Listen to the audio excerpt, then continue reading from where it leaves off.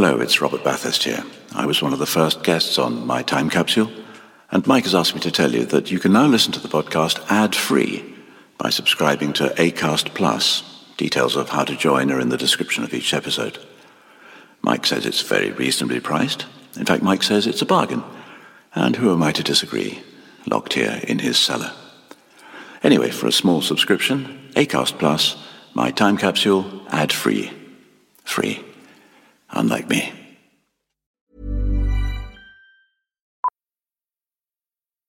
Millions of people have lost weight with personalized plans from Noom. Like Evan, who can't stand salads and still lost 50 pounds. Salads generally for most people are the easy button, right? For me, that wasn't an option. I never really was a salad guy. That's just not who I am. But Noom worked for me. Get your personalized plan today at Noom.com. Real Noom user compensated to provide their story. In 4 weeks, the typical Noom user can expect to lose 1 to 2 pounds per week. Individual results may vary. Hey there, it's Michelle Norris. I'm host of a podcast called Your Mama's Kitchen. When I travel, I'm usually looking for a way to find a taste of home when I'm not at home. And one of the things I love to do when I am at home is entertain. And Airbnb allows me to do that. When I was in California recently, I rented a house that had a great kitchen. And when we were sitting around the table, we were all thinking, we're in someone else's house. Someone could be in all of our homes as well. If you have a home, but you're not always at home, you have an Airbnb. Your home might be worth more than you think. Find out how much at airbnb.com/host.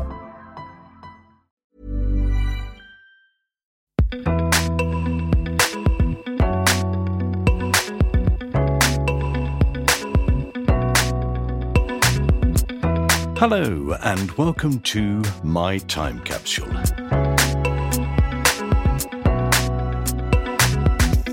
I'm Mike Fenton-Stevens, and My Time Capsule is the podcast where people tell me the 5 things from their life, any time in their life, that they wish they had in a time capsule. They pick 4 things that they love and 1 thing that they'd like to put in there so they can forget it. Something they want to bury in the ground and never think of again. My guest in this episode is the writer and comedian Joe Wells. Joe made his name as a political comedian, with critically acclaimed fringe shows including Night of the Living Tories, 10 Things I Hate About UKIP, and I Hope I Die Before I Start Voting Conservative. In recent years, he's moved into more personal material about mental health and being autistic. Joe is a favourite amongst other comedians and has supported Frankie Boyle, something I saw him do recently, and they were both fantastic, Alexis Sale and Stephen K. Amos. In 2020, Joe went viral with his stand-up clip Joe Wells on having a non-autistic brother, which gained over 1.3 million views across Twitter, Facebook and YouTube. Joe's written 2 books, Touch and Joe Go, An Adolescent's Experience of OCD, published when he was a teenager, hence the title, and his latest book, Differently Wired, 30 Neurodivergent People You Should Know, published in 2022. Now, I've read it, and I can't recommend it highly enough. Joe has appeared on BBC Two's Ouch Storytelling Live, Amnesty International's Human TV, and he writes for The Revolution Will Be Televised and Have I Got News for You. He can be heard on No Pressure to Be Funny and Meet Me at the Museum, and he also co-hosts a nerdy music podcast called Emergency Mixtape, as well as his own podcast, Neurodivergent Moments, available on most podcast platforms. Joe's won Comedy Central's Funniest Student, the Portsmouth Guide Award for Best Comedy 3 times, was finalist in the Hackney Empire New Act of the Year, runner-up at the Leicester Mercury Comedian of the Year, and a finalist at the London New Comedy Awards. The Guardian described Joe as a star of the future, some of the most surprising and thought-provoking material coming from any comedian. So it's a good job we got him now, before he becomes too famous to have time to chat to me about the 5 things he wants in his time capsule. Lucky us. Here is Joe Wells.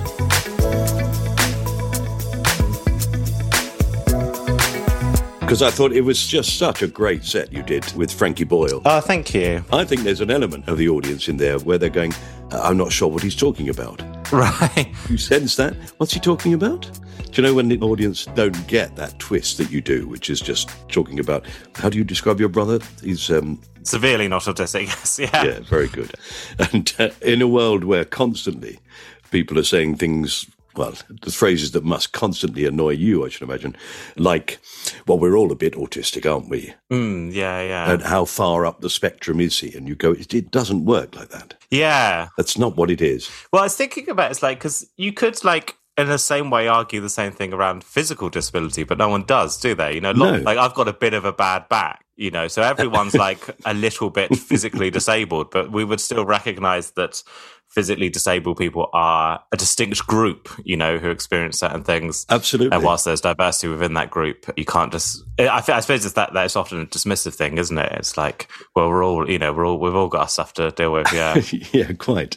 But you could argue, it's like when I could say, well, you know, I've got age. Try dealing with that. Yeah, we've all got a little bit of age. But I've got a bit of age, and it gets worse all the time. It's terrible. It was such an important thing to hear. And I live in a world where the awareness of autism is growing all the time. But even still, my daughter's had a really, really tough time getting an official diagnosis so that she can get some sort of help. Yeah, well, I worked in what we call SEND, problematically, for 5 years. I sort of facilitated a co-production group for young people to sort of like to have their say, and I sort of worked getting young people into the rooms where all the big decisions are being made around sort of local policy making, that sort of thing, and local commissioning. What I would say, which I think a lot of people aren't aware of, is I understand that the reality is often get a diagnosis in order to get support, but actually that's not the law. And the law gives people rights whether they have a diagnosis or not. The law is about need. And I think often the law is misrepresented to parents. Where it's, and I understand that the reality is that if that law is misrepresented by the school, you then need a diagnosis to work within the system that you know. But actually, the law is about need. It's not about whether you got a diagnosis or not. You know, it's about what does this child need to do well in school and to have an equal footing in school. Absolutely. I mean, and exactly as you say, if you said, well, most of the kids are fine without ramps. Yeah, exactly. Yeah. That's not the point. It's a madness to it, I think. I do feel for parents a lot. It's very difficult to sort of advocate for your child when, you know, often like the school system can be quite stacked against young people. It's like one of those things where I can see for parents is like, what fight do you want to have, you know? But again, that thing about the, you know, the Equalities Act isn't about what certificate you've got, you know, like it's very sort of like broad in how it defines things, and you know, people have a lot more rights. That was one of the things that sort of surprised me was like, because I worked for what we call an IAS service, which I would recommend sort of utilising because they're very important services. So I learned all about the law and what people's rights were.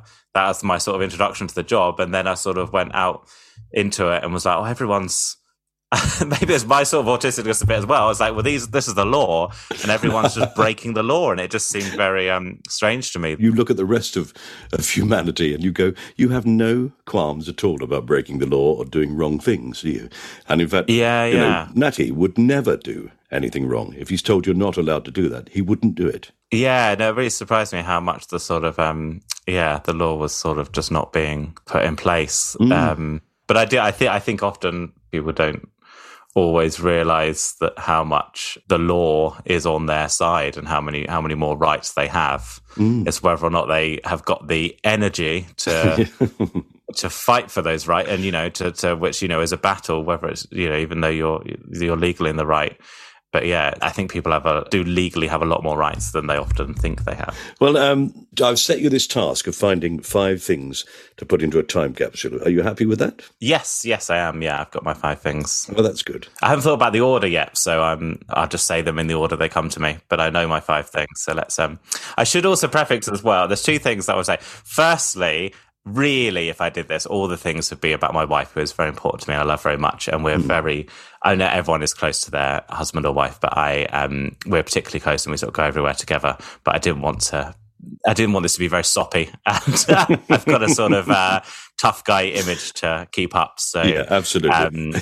So I haven't included the many things I would do with my wife, but she is a very important person to me. Also, I've listened to others, and I've included things that would actually go in a time capsule. Oh, you've made it fit. Yeah, I don't. Nice. So I listened to Shaparax, who I think is an amazing comedian and a wonderful person. She put her children into the time capsule, which I thought was a harrowing image of her burying her own children because she loves them so much. So I've only included things that will actually be buried in the ground. Very good. I sort of leave it to people to make their own rules, really. And I like it when people say, no, I've decided this is it. I've had some people who said, no, I am absolutely going to treat it like a time capsule that's going to be there for a long time. So almost found by an alien race in time to come. Time capsules often get dug up like 5-10 years after. And I always think that's a bit rubbish. I think a time capsule should just be buried and left, and then it might be discovered by aliens in the future. To me, that's much more interesting than, I've got stuff in my cupboard at home that's over 10 years old. I know. I got one of those. Yeah. Well, brilliant. So let's go through them and we'll see what they are. But we'll take for granted that you would have put your wife in there. Yeah. Were it not for the fact she's still alive and you didn't want to bury her. Yeah, I don't want to bury her alive. No. I'm very progressive like that. My first item is some mini boglins. I don't know are you aware of mini boglins? No, what is it? I think this is quite a 90s specific toy. And you're aware of boglins, the toys. So these were smaller, right, little plastic toys. And there were different tribes, and each tribe had a chief and a king. The king had 3 horns. And there are all these sort of grips on the back, and I loved these. And they're all sort of a bit like, bit sort of gross. Like there was one that was like had a microscope and was sticking his tongue out and looking at his tongue under a microscope, and like one that was eating a whole pizza, one that was all melting. I really loved these toys and had a whole load of them. And I was thinking about this recently because if listeners are not aware, I am an autistic man, and when I was a child, my favourite thing to do on a Saturday would be get all my boglins and I'd line them up in different orders, often with the sort of kings at the front and then the chiefs behind them, and then all the different groups like in order behind. And then I would take the one from the back of the line, put it to the front, and then the one from the back of the line, put it to the front, so that the line would move along. And I really like the way that when it would get to the end of like a cycle, it would be the exact same order, even though it sort of cycled all the way around. Yeah. And I found that very satisfying. And it's one of those things that I look back on, and I think, like all comedians, I have a complicated relationship with my parents. I think that's how you become a comedian. When you're very young, you think your parents are the world. And then when you're a teenager, you think your parents are awful. And as an adult, you're able to see there were these things my parents did which were really good, and these things which, if I were a parent, I might sort of do differently.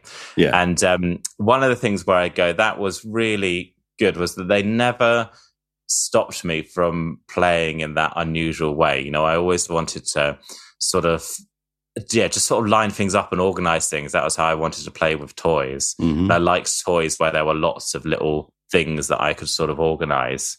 We talked earlier about working in special needs education.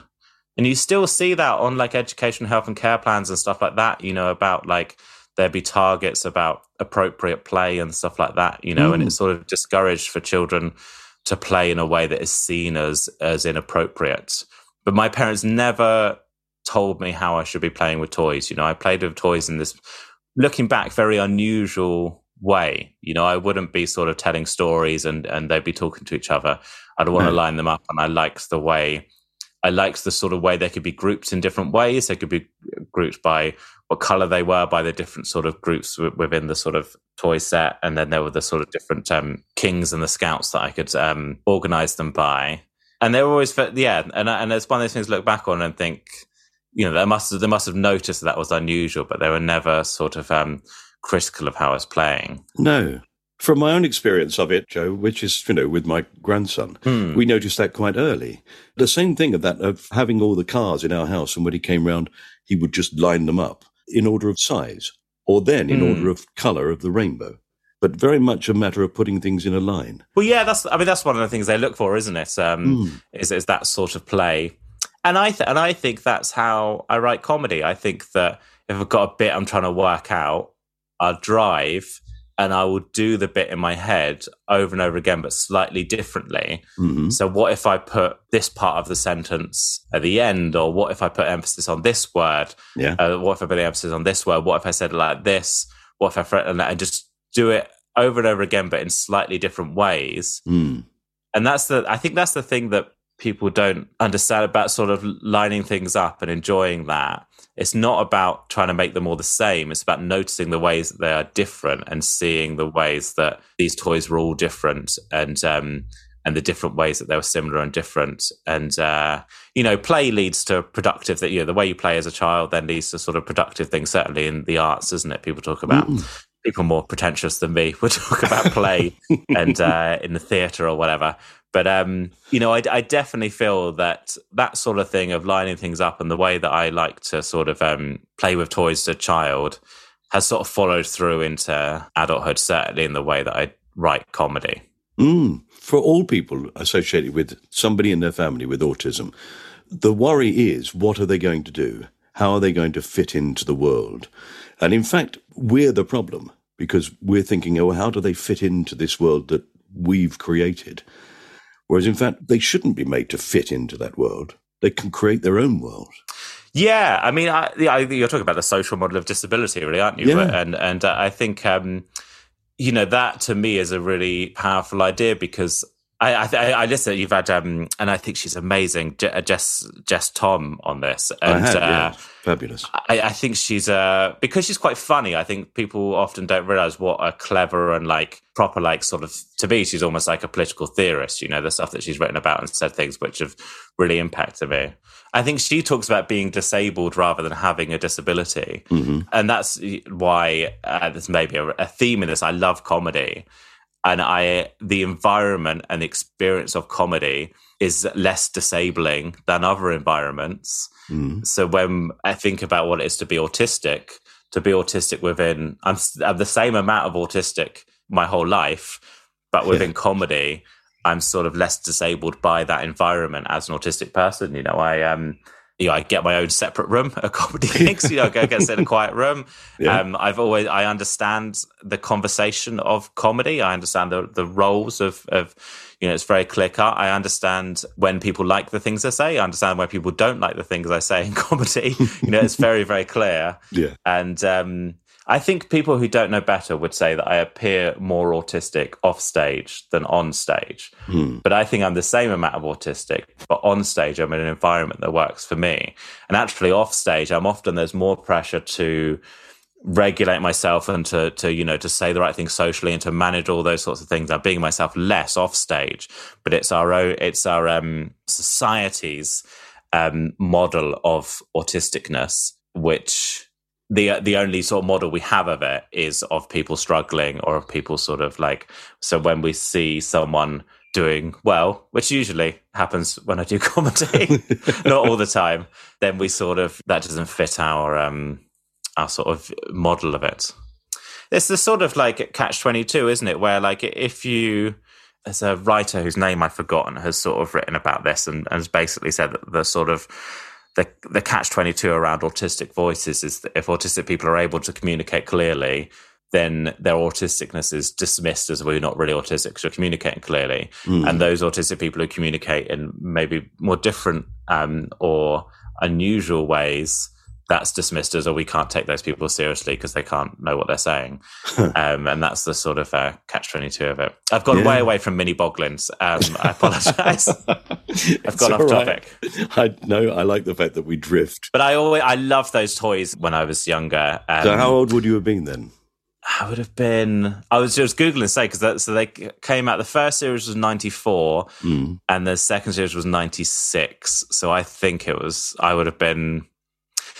getting some of them at car boot sales. So I think maybe I was a little bit older. I was maybe 7 or 8, something like that. I was born in 1989.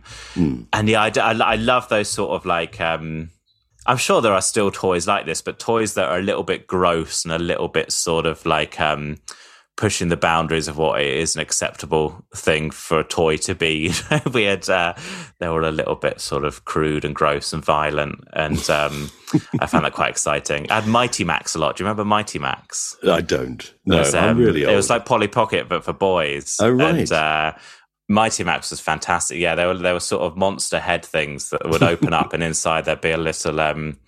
It was like Polly Pocket, but instead of like a doll's house, it was something gruesome, and I always like that sort of thing. So, did you have to try and get all of them?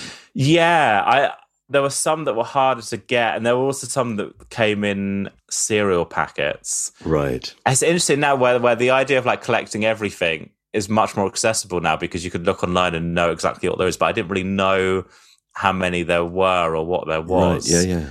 A lot of them I got from car boot sales, stuff like that. I don't even think I got a lot of them new. So you could feel as if you had them all, when in fact you may not have done. Yeah. It was a more exciting time before that. I mean, the internet is obviously brilliant, but it was an exciting time when like you sort of didn't know.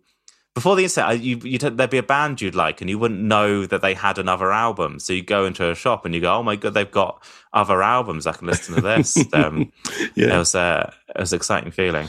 And also now you wouldn't know that there was that one toy in the collection that you didn't have, that they only made 10 of, and they were £1,000 on eBay.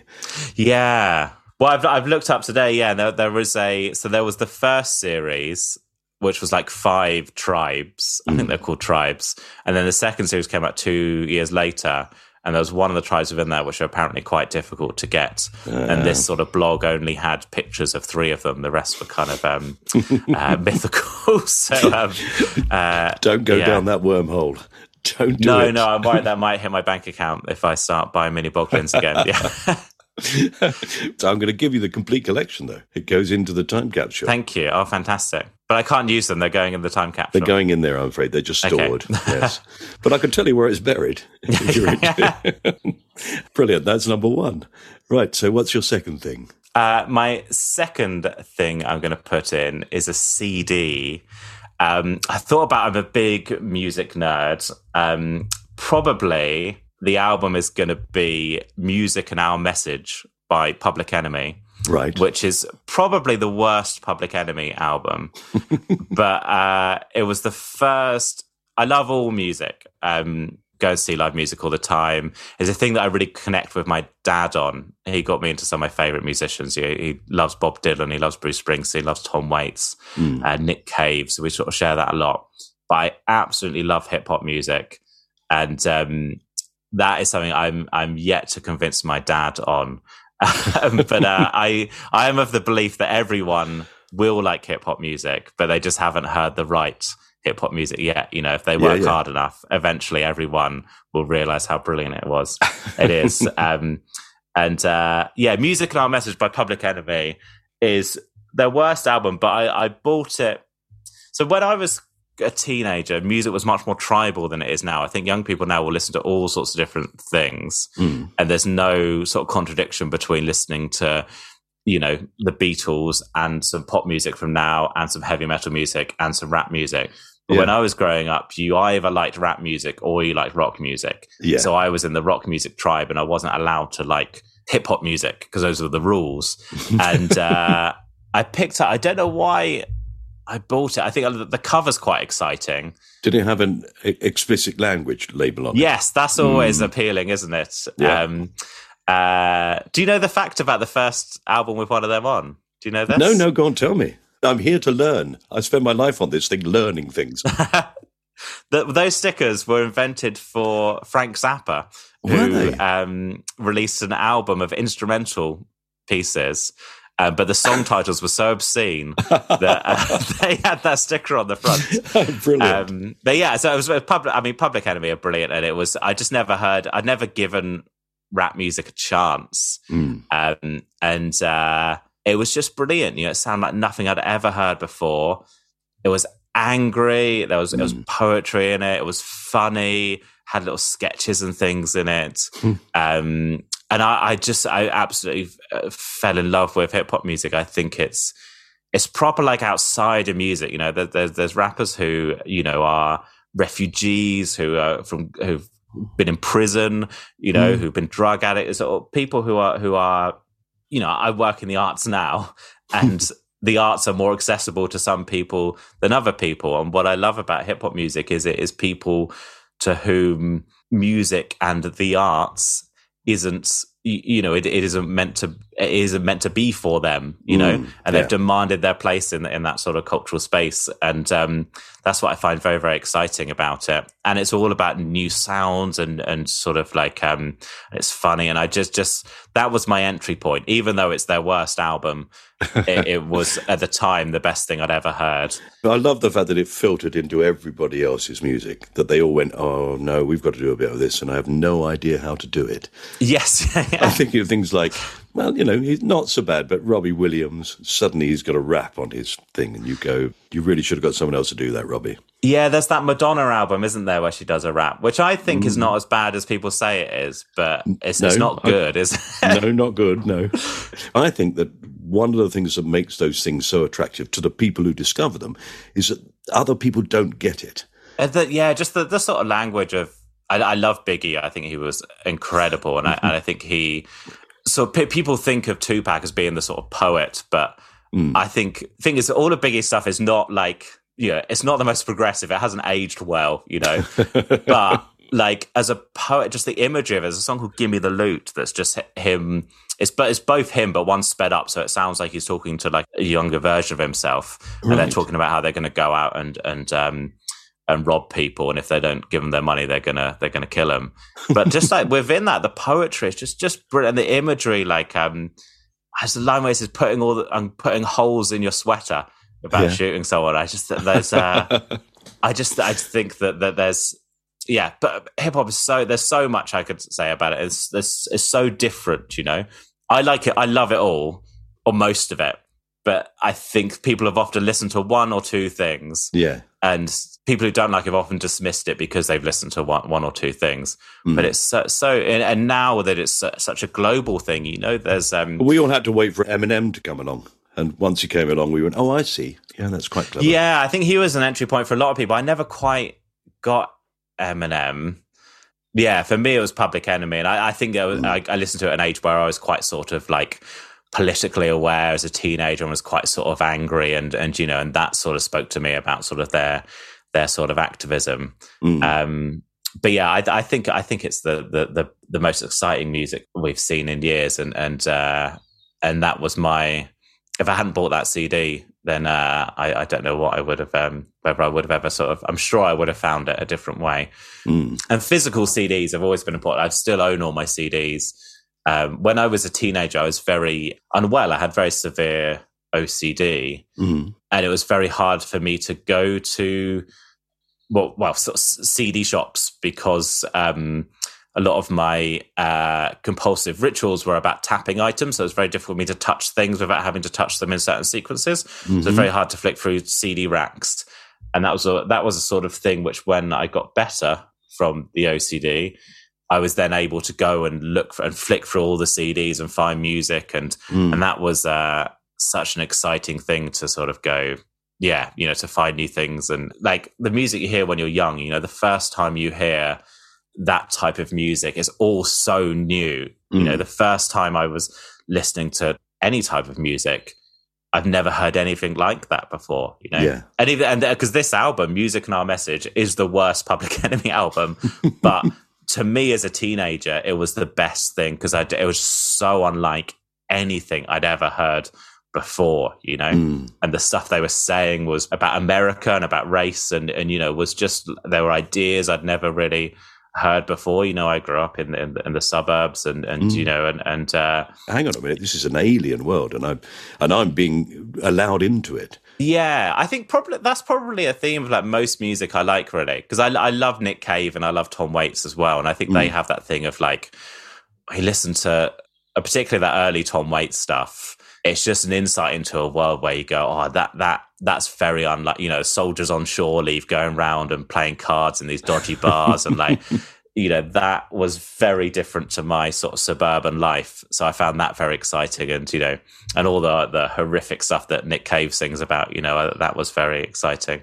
Did you see that amazing? If you didn't, tell your dad. There was an amazing photograph the other day in a Spanish restaurant. I think it was in Barcelona, and Bruce Springsteen was playing there, and Spielberg and Barack Obama had flown in to see it. Right. The three of them went out to dinner. Wow. In this tiny little Spanish restaurant. And basically the man said, "Should we take a photograph?" He said, "Yeah, sure." The entire staff was standing there beaming. It's a brilliant photograph. That's incredible. Yeah, my dad's the big Springsteen fan. My dad's he's doing 2 nights in London. My dad's going to both nights, you know. I've never quite got Springsteen in the way that my dad loves him. I think I get it more now as an adult. But you can see that same thing of, he's talking about long, empty roads going through the desert and, driving all night and all those sort of things. Yeah. And a great saga of his songs. And again, it is an alien world. It would have been an alien world to your dad. Yeah, that's very true, yeah. I always think of that. Did you see that Simon Munnery joke about I drove all night? Where he says, Springsteen's got a song where he goes, "I drove all night in the rain, in the snow." And Simon says, "Yeah, but in a car, the rain's not coming in." I don't really know Public Enemy enough. I'm like a very evangelical about rap music, and I know that lots of people will think it's not for me, but I believe it's for everyone, and I believe that there is something which everyone will like because it's so diverse. Hip hop music is so different, so there will be something for everyone. And for me, it was Public Enemy. Brilliant. Do the Beastie Boys count? Were they part of it? Yeah. Well, I think the Beastie Boys sort of got back because they did that "Fight for Your Right to Party" song, which was meant to be sort of making fun of sort of jocks, wasn't it? And that sort of frat boy culture. But it's such a banger, and it sounds so good at a keg party that I think it sort of ended up becoming the thing it was parodying. Okay, brilliant. Public Enemy goes into the time capsule. That's your second thing. So what's third, Joe? Okay, we like to follow the rules on this podcast most of the time, and the rules say we have to take a break for some adverts in the middle of the show. So here is that break. Back shortly. Hey, I'm Ryan Reynolds. Recently, I asked Mint Mobile's legal team if big wireless companies are allowed to raise prices due to inflation. They said yes. And then when I asked if raising prices technically violates those onerous 2-year contracts, they said, "What the f*** are you talking about, you insane Hollywood ass?" So to recap, we're cutting the price of Mint Unlimited from $30 a month to just $15 a month. Give it a try at mintmobile.com/switch. $45 up front for 3 months plus taxes and fees. Promo rate for new customers for limited time. Unlimited more than 40 gigabytes per month. Slows full terms at mintmobile.com. Quality sleep is essential. That's why the Sleep Number Smart Bed is designed for your ever-evolving sleep needs. Need a bed that's firmer or softer on either side? Helps you sleep at a comfortable temperature? Sleep Number Smart Beds let you individualize your comfort, so you sleep better together. J.D. Power ranks Sleep Number number 1 in customer satisfaction with mattresses purchased in-store. And now, save 50% on the Sleep Number Limited Edition Smart Bed for a limited time. For J.D. Power 2023 award information, visit jdpower.com/awards. Only at a Sleep Number store or sleepnumber.com. Hiring for your small business? If you're not looking for professionals on LinkedIn, you're looking in the wrong place. That's like looking for your car keys in a fish tank. LinkedIn helps you hire professionals you can't find anywhere else, even those who aren't actively searching for a new job but might be open to the perfect role. In a given month, over 70% of LinkedIn users don't even visit other leading job sites. So start looking in the right place. With LinkedIn, you can hire professionals like a professional. Post your free job on linkedin.com/people today. Welcome back. Hopefully you weren't persuaded to part with too much hard-earned cash, or if you were, then the investment turns out to be worthwhile. Still, let's return to Joe Wells and discover what else he'd like to put in his time capsule, and if I've heard of it. I'm going to put in Gareth Richards' Omnichord. So Gareth Richards was an amazing comedian, a friend of ours who, on day recording, died 2 weeks ago. Yes. And was obviously incredibly sad. We're very sad. I wish I had known of his work, because almost every stand-up comedian who knew him was incredibly affected by it when they were very upset by the whole thing. Yeah, I've never seen I've never seen the comedy circuit united on anything. There's always bickering, but because he was such a brilliant person and incredibly thoughtful and weird. We drove to Edinburgh a few years ago, and spoke the whole way, and was a very thoughtful and kind person, and his comedy was brilliant, and his comedy songs were amazing. There's a little EP on Spotify. There's a song called "Don't Go Out With," which is I remember him saying to me that he wanted his songs to be good songs in themselves, not just be funny, but also be good songs. That song "Don't Go Out With," I think is fantastic. It sort of has like a simplicity of it, like, which sort of reminds me of like Daniel Johnson, someone like that. But it also sort of reminds me of like someone like Jarvis Cocker's solo stuff that was quite funny and a bit quirky. Like it's fantastic songs. And there is lots of his stuff online. I think there's been sort of an effort for people to sort of find stuff and put stuff online.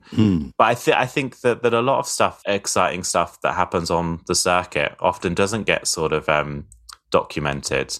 And I'm glad there's a decent chunk of Gareth stuff, because it was really, really funny and really brilliant and really unique. If I had to describe, if people said what kind of comedy is it, I'd find that really difficult to answer, because it's sort of, I guess it's not surreal as such, but it's a little bit sort of unusual and catches you sort of at a different, not how you're expecting it. It's silly, but not in the way that Tim Vine is silly.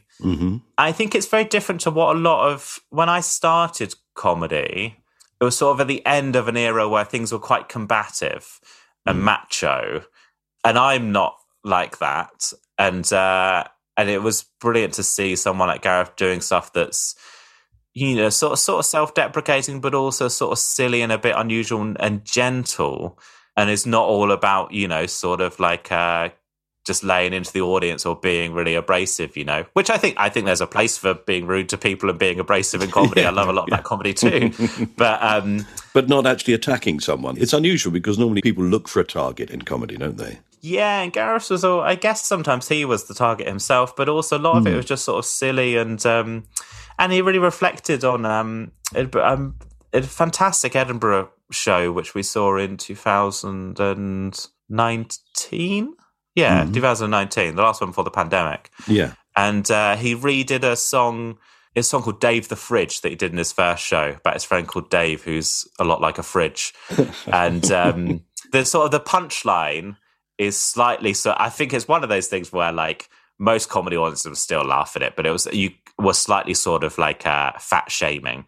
I think it was something about Dave having a girlfriend who's also like a fridge because she's massive or something like that was the joke.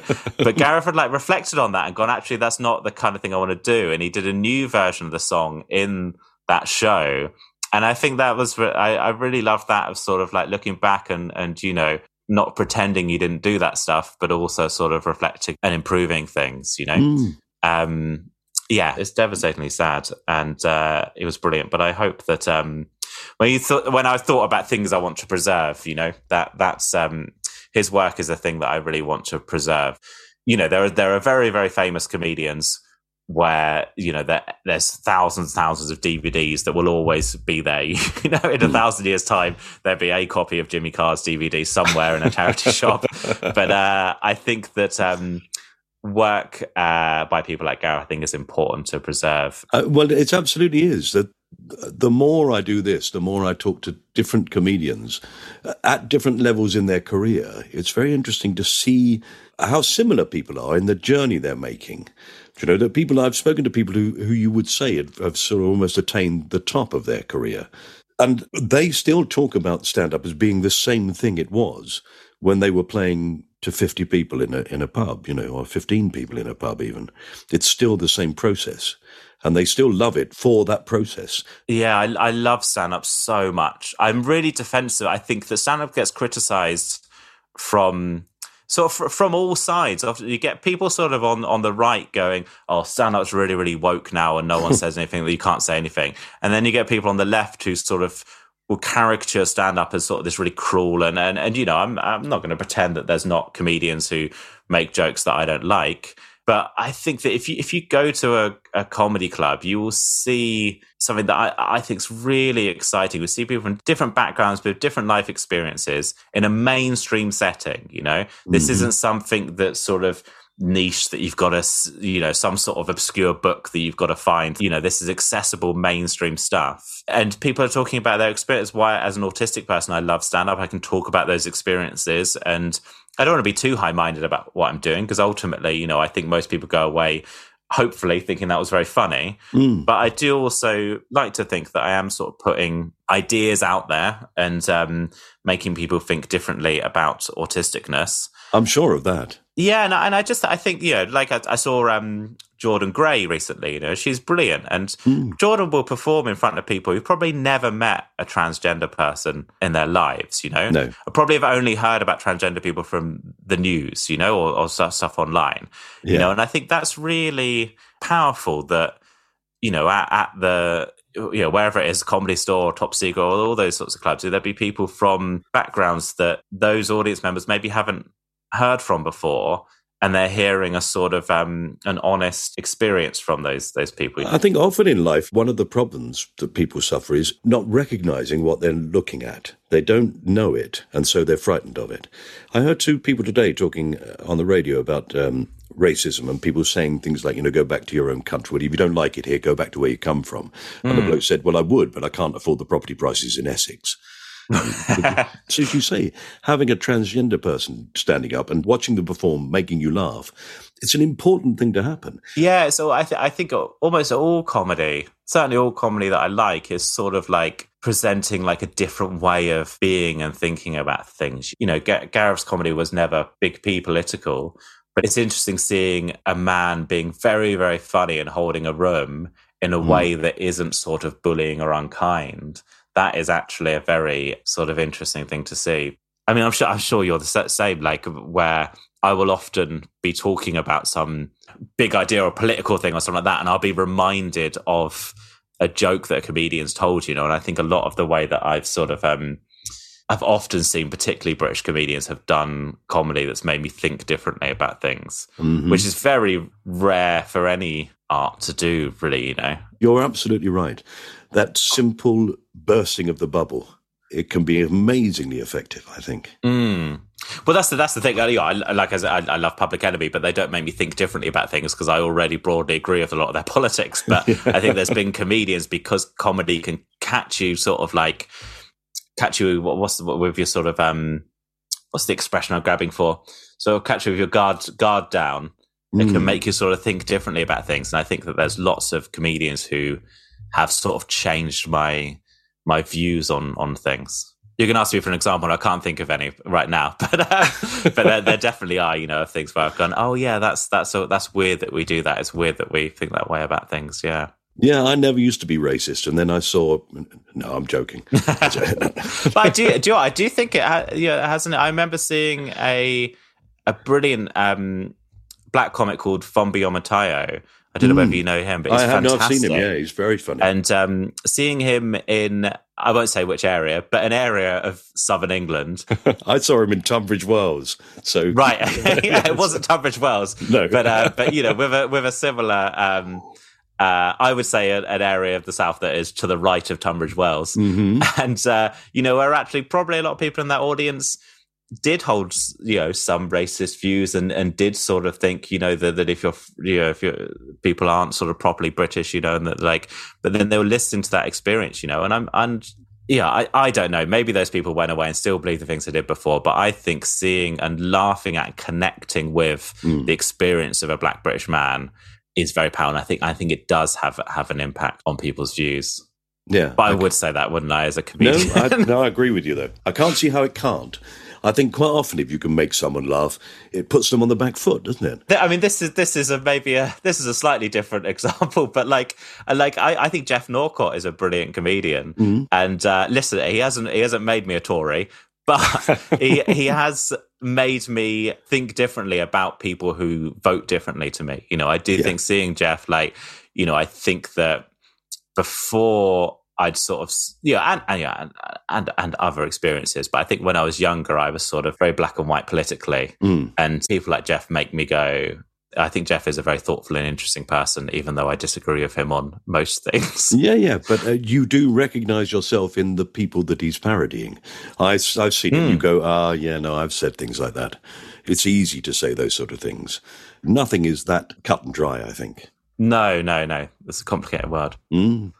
Well, okay. Well, it was really tragic, and I didn't know Gareth, but it's a very sad thing. So hopefully... Yes, I think it's really important we preserve his work because it was brilliant. Absolutely.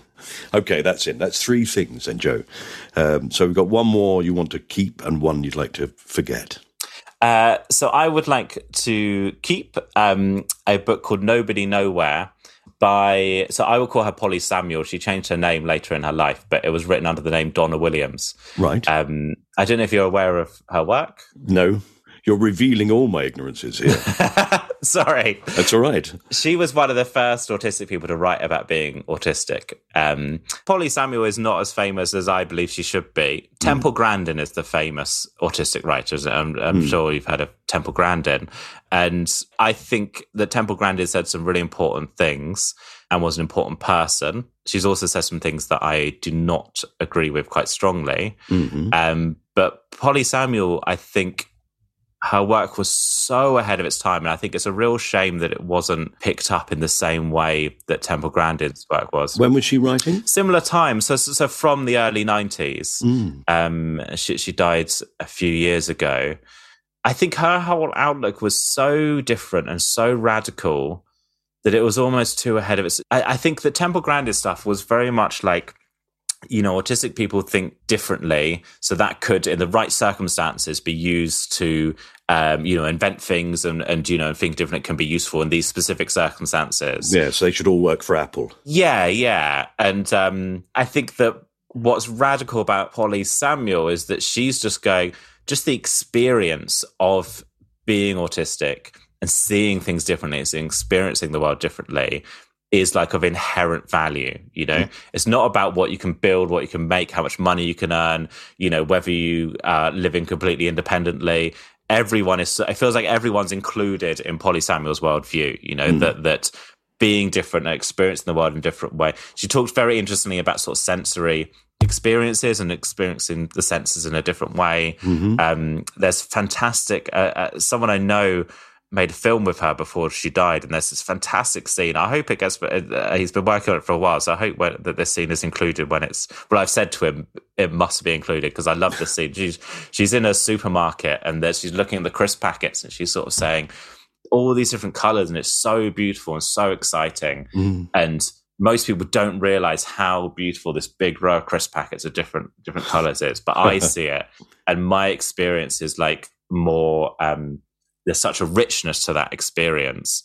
To me, that was such a powerful scene, because it wasn't thinking about like, this is a superpower that makes me do this. It was just saying this experience is really important, exciting, and of value. And she was one of the first people who sort of linked up autistic people and shared that experience with, where people started to talk to each other. And she'd have dinner parties where autistic people would come round her house, and they'd bring their favorite shiny object, and they'd all show each other and go, look how beautiful this is. And I forget the name of the organization. She founded this organization with someone called, I hope I've got the name right, Jim Sinclair, I think is the name, who wrote an essay called Don't Mourn for Us, which I think is like a really important essay where he's sort of addressing parents and sort of saying that autistic people aren't... That the sort of the mainstream view was that autistic people are neurotypical people with autism around them.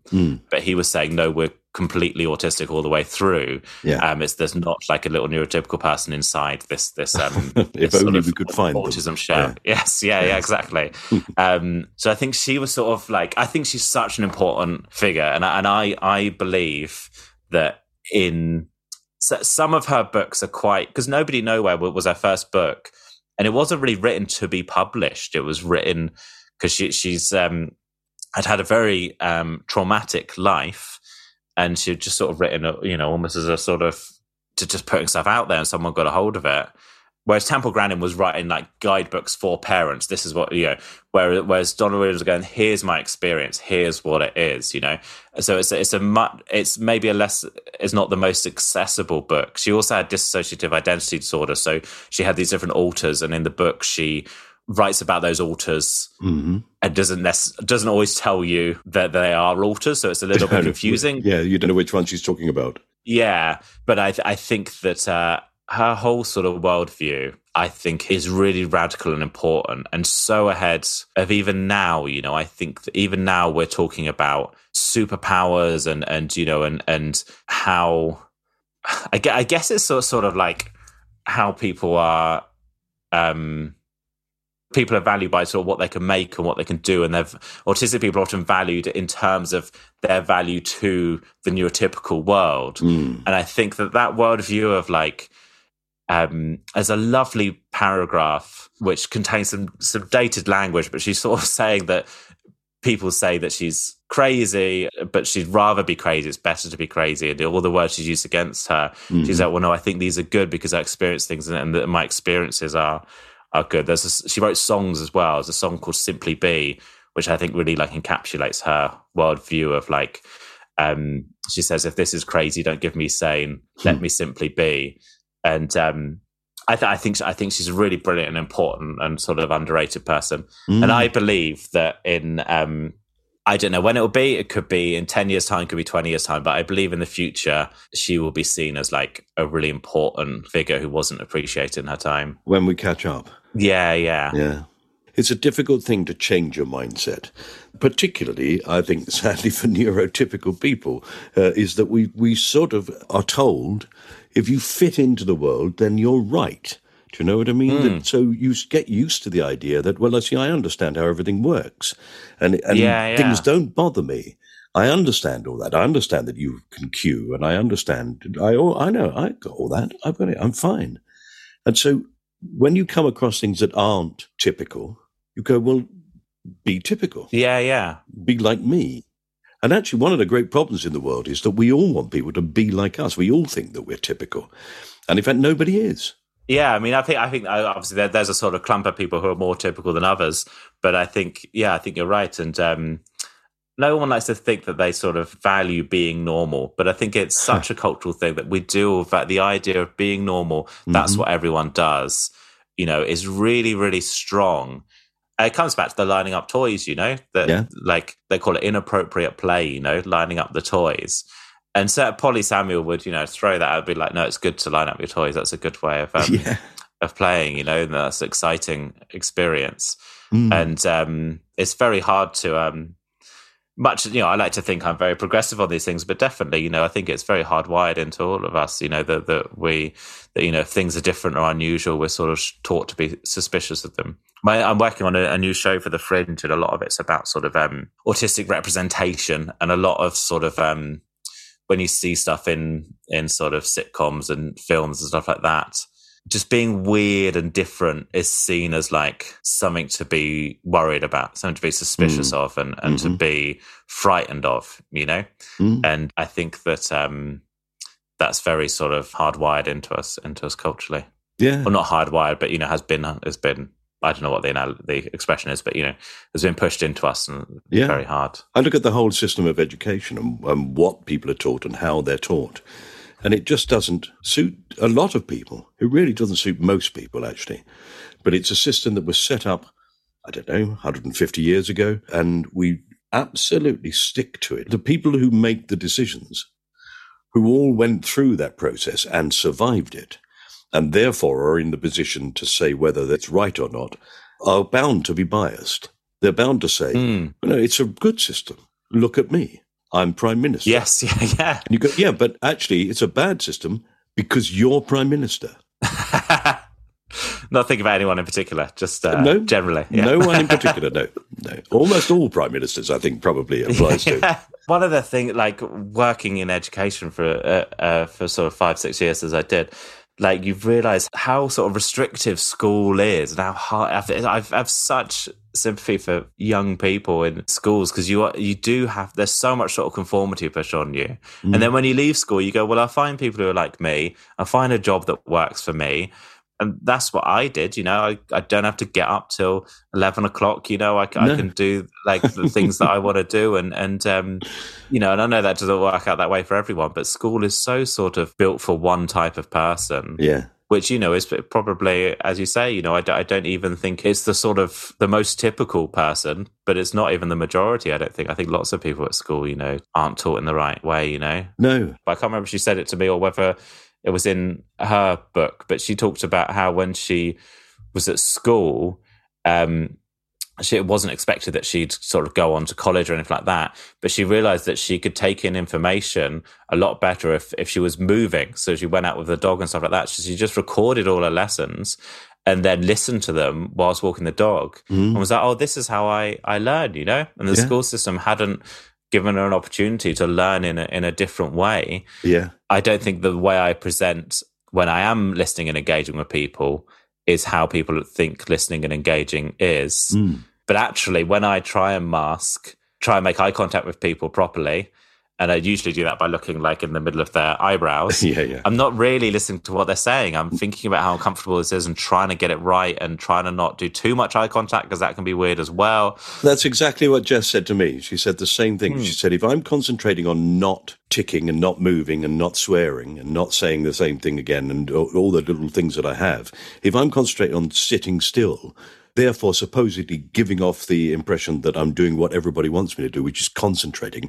All I'm concentrating on is not doing the things that I would do normally. And I'm not listening to a word you're saying. Yeah.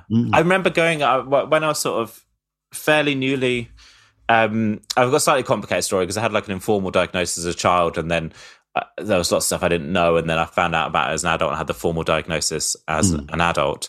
But sort of fairly shortly after that formal diagnosis, but I remember being at the Edinburgh Fringe and going for a drink after Tiff Stevenson show with Tiff, who I think is a really thoughtful and interesting person. And we're in a fairly noisy bar, and I remember thinking, oh, I'm not going to try and like make eye contact and do all the right thing socially, like, because I won't take anything. And it was the first like conversation where I'd properly gone, no, I'm not going to do that.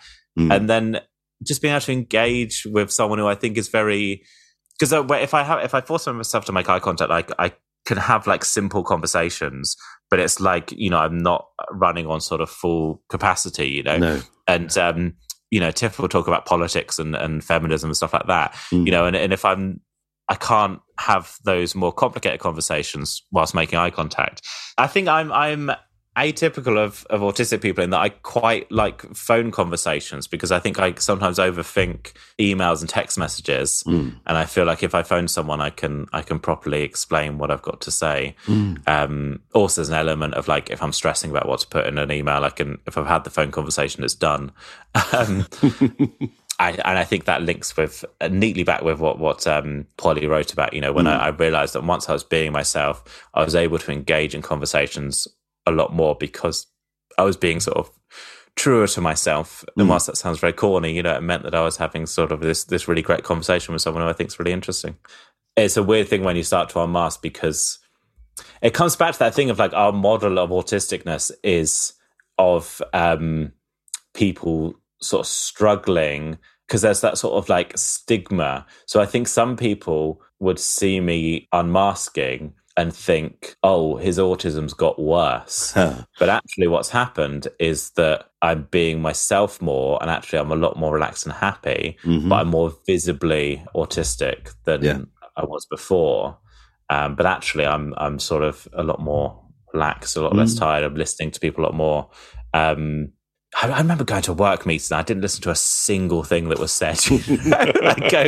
My old job, a lot of it was meeting people from different, you know, connecting with different services and finding out. So, you know, I'd have to go and meet this new, you know, the new service has been set up. I've got to go and meet with the manager, and I'd walk out and I'd think, I don't really know what they do at all. I haven't engaged in that conversation. I hope that no one who employed me is listening to this, because but now I'm able to, you know, if I allow myself to unmask a little bit, I can engage in those conversations more, and it's I'm able to do better work, you know? Yeah, of course. I love your description of the writing that you do, the fact that you drive. You say you drive around and just sort of say it again and again in different ways until you go, no, that's the one. Yeah, I've always said, I think like I wasn't good This maybe links into my fifth thing, actually. Okay, yeah. Let's say Polly's in there. Yes. And her writing is in there. So if you want to move on to the next her writing. Yeah. Well, this is the thing I want to get rid of and bury. Mm-hmm. Is this right? Yeah. So I would like to get rid of and bury my English teacher from secondary school. And I had more than one, but one in particular. I had others that were nice, so I'm not going to name them. No. But I do want them to be buried. They were quite old. I don't know whether they're still alive, but either way, I want them buried. Because that was the thing about us saying about writing, where I was always made to feel that I was bad at writing at school.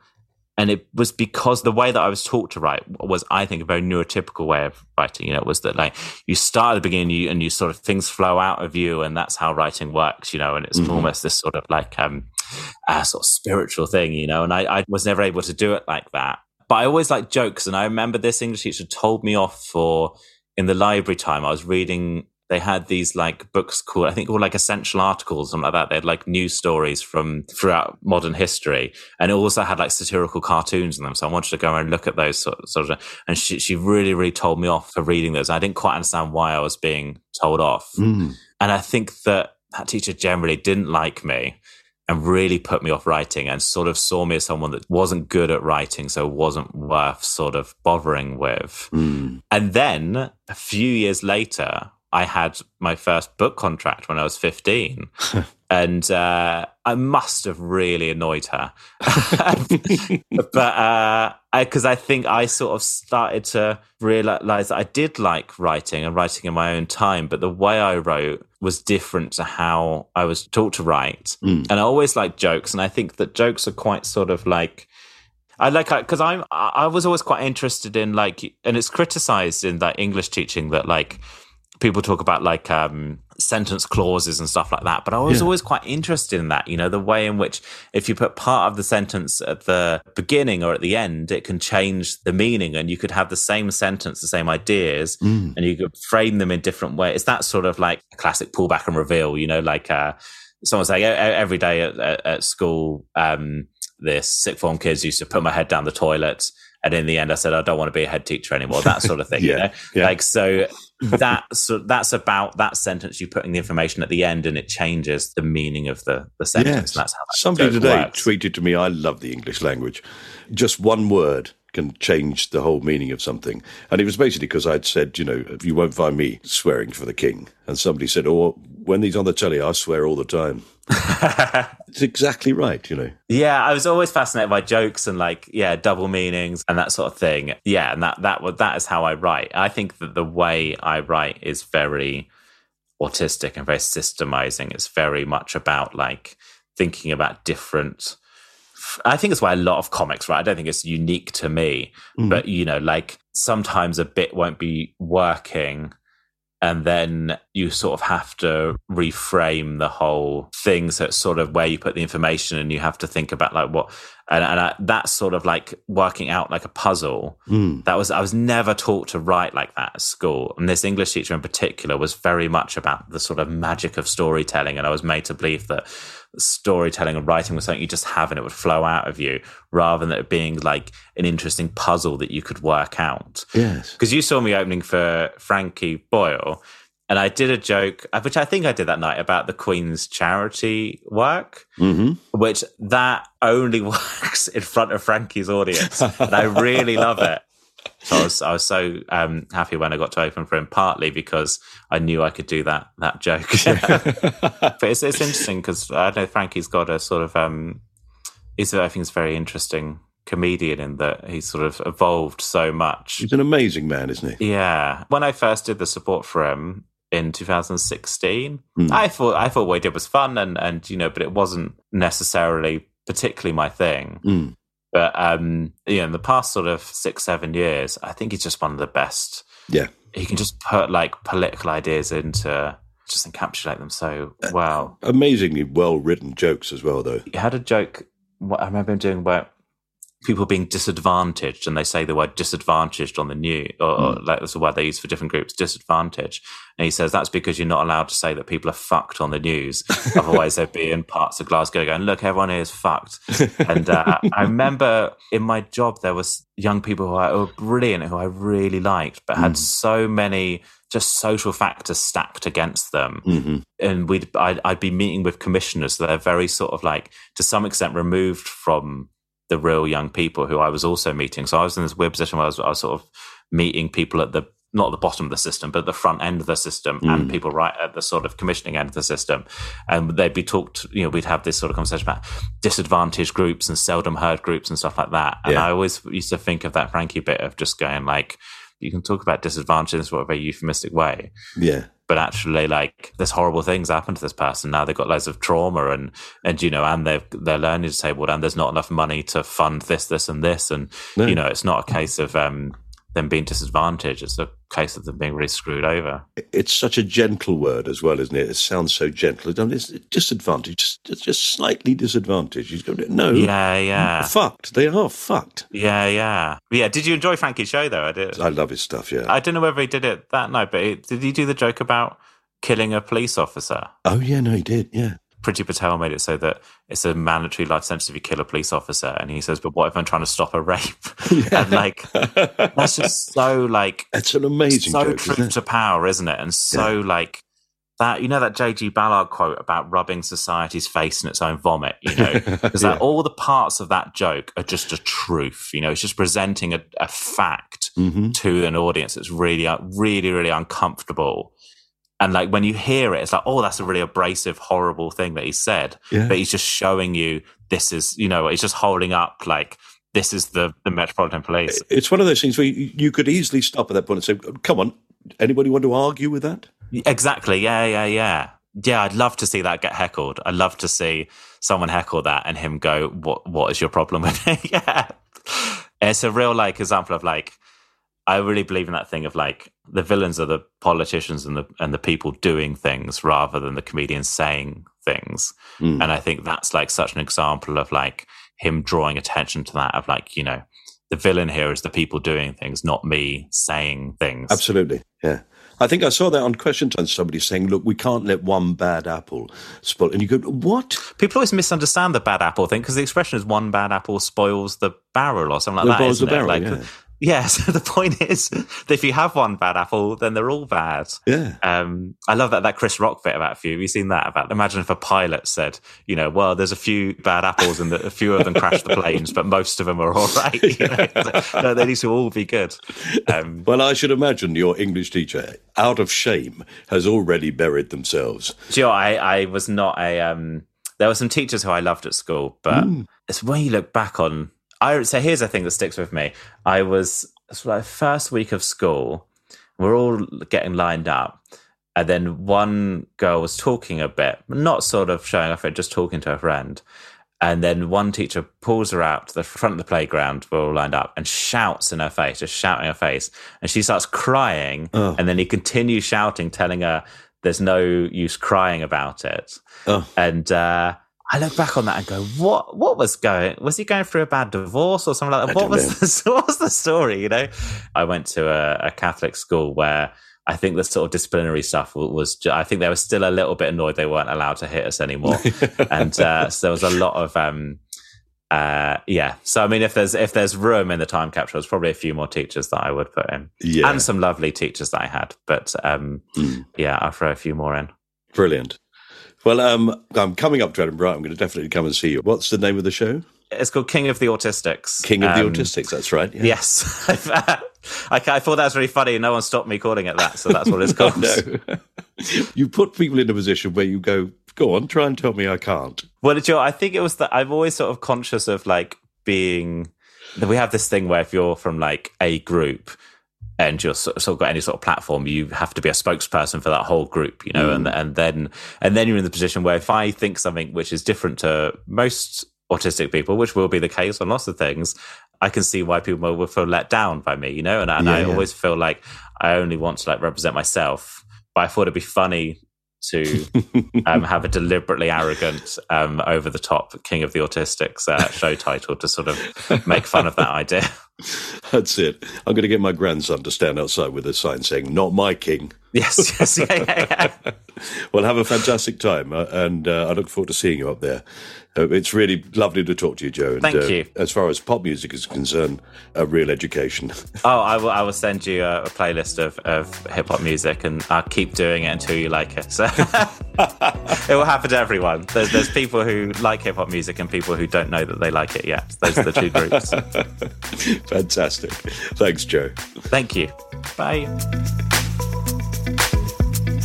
You have been listening to My Time Capsule with me, Mike Fenton Stevens, and my guest, Joe Wells. We have links alongside this episode to all the things Joe is up to, so do go and see him work if you get the opportunity, and do buy his books. As far as I'm concerned, well, I'll be happy if you just click on subscribe and 5 stars as a rating. And if you are a rating, in the Navy that is, it'll make it all the more impressive. The jolly theme tune you can hear playing in the background is available on Spotify with no talking over it. It was written and performed by Past the Peas Music. And if you're on social media, then so am I. And so is My Time Capsule. Hey, let's all meet up in the year 2000. Won't it be strange when... Actually, we missed a chance. So let's just link up on social media and chat. I'm at Fenton Stevens or at Mike Fenton Stevens. It varies. And My Time Capsule is at MyTCPod. So do follow us. We're very friendly, I promise. In fact, if you're very keen on us, but don't enjoy the ads, then you can subscribe to Acast Plus and get this podcast ad-free. Details in the description of this pod. This was a cast-off production for Acast. Now, you see what we did there? A cast-off production for Acast. Yeah, it's not that clever, but it keeps us amused. Actually, I'm not even sure we thought of that at the time, so like most things on this podcast, it's an accident. Anyway, our producer was John Fenton Stevens. No accident there. Right, I'm off to check on my neighbour, Blue Peter. No, he's not named after the children's TV programme, if you're wondering. No, he's called Blue Peter because he's got terrible circulation. Bye.